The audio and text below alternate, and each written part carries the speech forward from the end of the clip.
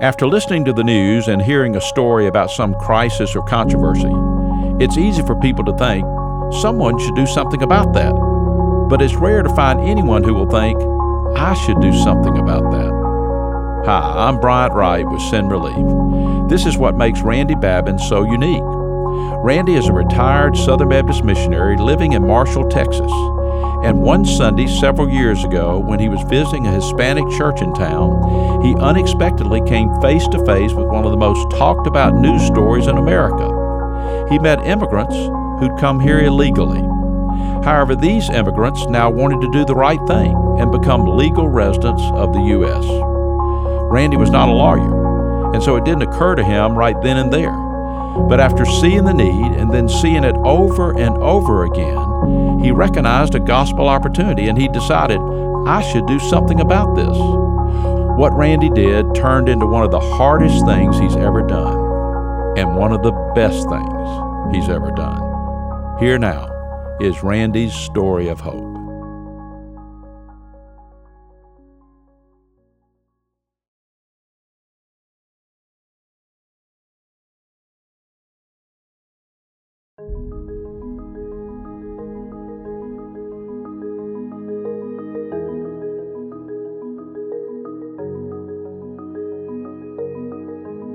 When you meet a person for the first time, some things are easy to see. For instance, when you meet Randy Babin, it's very clear he is not from Mexico, and he is not Hispanic. I came from southwest Louisiana. Lake Charles, Louisiana is my hometown. And I took Spanish in high school just because I needed a foreign language. And so, yeah, I know how to order off of a menu at the Mexican restaurant. There is then what Randy appears to be on the outside. And then there's what Randy feels like on the inside.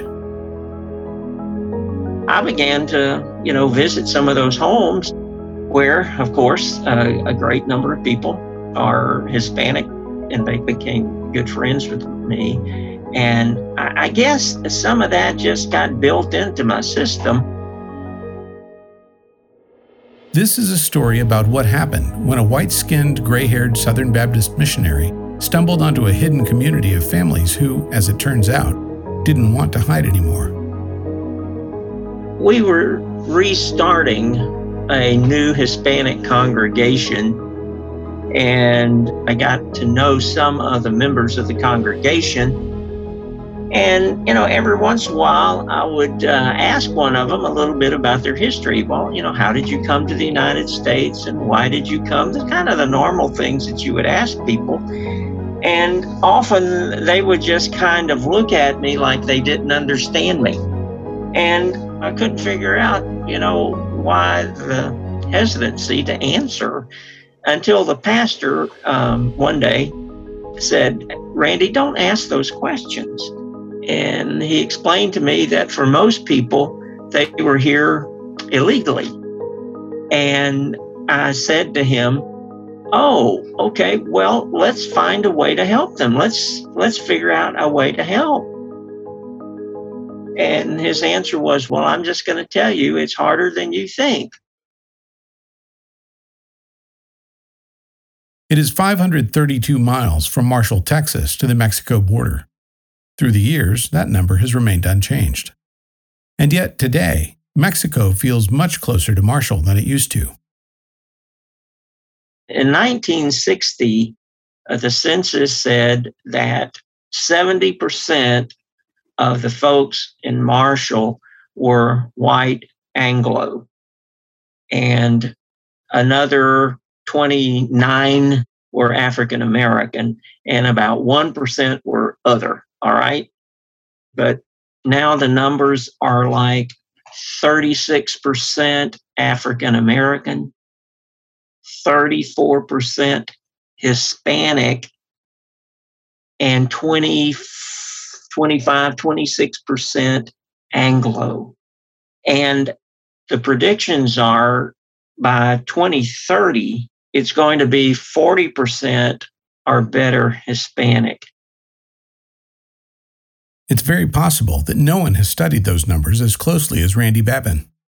In 1985, Randy began work as a missionary in Marshall, Texas. His job was to help start new churches here.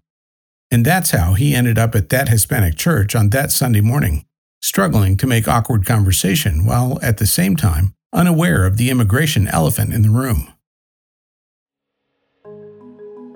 When I became a director of missions and the Hispanic migration began to hit East Texas, my primary concern was get this congregation up and going and rolling, because I just had a real desire to see these people, come to know Christ as Savior.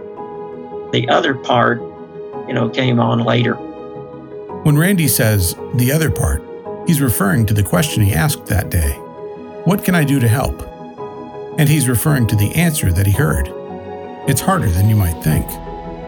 And ultimately, when he says the other part, he's referring to everything that happened next. We needed some way to help these people. And so, it's a biblical concern for me, because the Bible reminded the Hebrew people, hey, you were strangers out there. You know what it's like to be treated like a stranger. So when those folks come under your tent and into your community, you treat them better than the way that you were treated. And so we needed to be able to reach out to them and say, all right, you made a mistake. You're here. Is there something that we can do to help you now? So I started the process. Randy's process began with research. He Googled and he called people. He read everything he could find. He turned up lots of rules and red tape and regulations. And finally, on the U.S. Department of Justice's webpage, he uncovered the page he was looking for. Helping people with immigration matters is actually against the law unless you are an attorney or a person that's called an accredited representative with the Department of Justice. And so they've provided this way for nonprofit organizations to become recognized and for people in that organization to become representatives to help families stay united, which means helping people become legal, permanent residents. So you have to, give credit to the United States government. They want people to immigrate legally. They want them to do the right thing, and they've provided this way to do that. But it's a very challenging process, and it was something that I didn't think that I would have time to do. So, because the last thing he needed was another job title, Randy at this point did what any other overwhelmingly busy adult would do. He started looking for someone else who'd be willing to jump through all the hoops required to become a Department of Justice accredited representative. I began looking for somebody that might be interested in taking on that kind of a ministry. But it was, unsurprisingly, a very hard sell. I just started, asking people along the way, and I'm talking about over about a 5-year period. I prayed and I sought and I asked, and nothing was coming up. And so one day, about 5 years later, this pastor walked up to me and he said, Randy, this seems to be your passion. Have you prayed about you taking this role on? And I said, no, I can't do that. Where am I going to fit this in? And he said, you just need to think about it and pray about it a little bit more. So I thought about it and prayed about it and said, okay, Lord, if this is what you want me to do, I'm ready to plunge in. So that's basically my story of how I got started and what I've been doing ever since.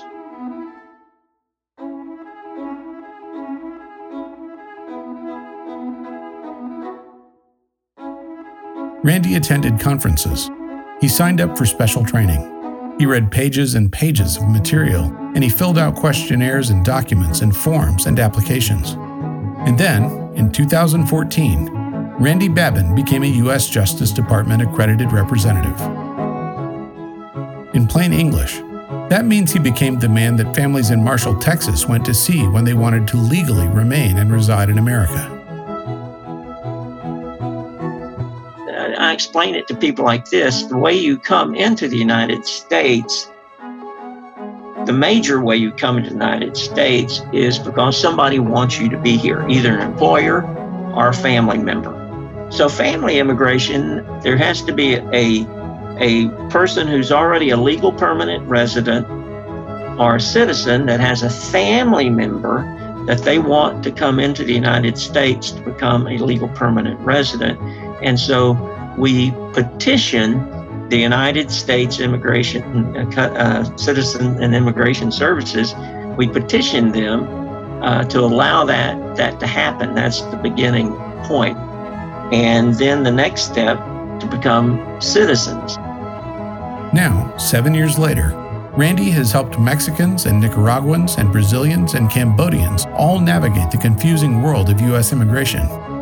He is officially retired as a Southern Baptist missionary, but he's not retired from mission work.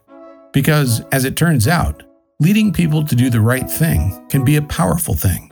It's a biblical concern for me, again, for the fact that many of these people do not know the Lord Jesus Christ as Savior.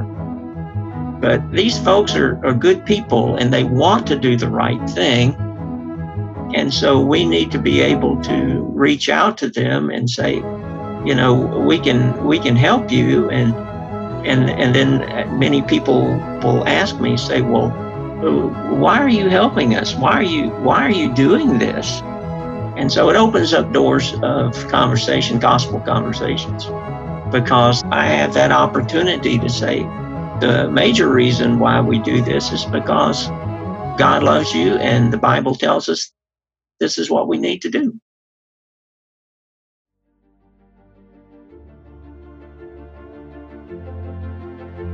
Thank you for listening to this episode of Stories of Hope. If you'd like to learn more about how to do what Randy's doing, you can go to the website for the U.S. Department of Justice, that's justice.gov, and search for Legal Access Process. And if you'd like still more practical tips on how you and your church can meet needs and change lives of internationals who are coming to our communities, you can visit Send Relief online at sendrelief.org. If you haven't already done so, subscribe to Stories of Hope. You'll automatically get a new episode every 2 weeks. Go to Apple or Spotify podcast and search for Stories of Hope. And finally, if you've liked what you've heard here today, rate us and leave a review on Apple Podcasts. That'll help other people find us and enjoy these stories too. This is Bryant Wright with Send Relief. Join me in 2 weeks for another episode of Stories of Hope.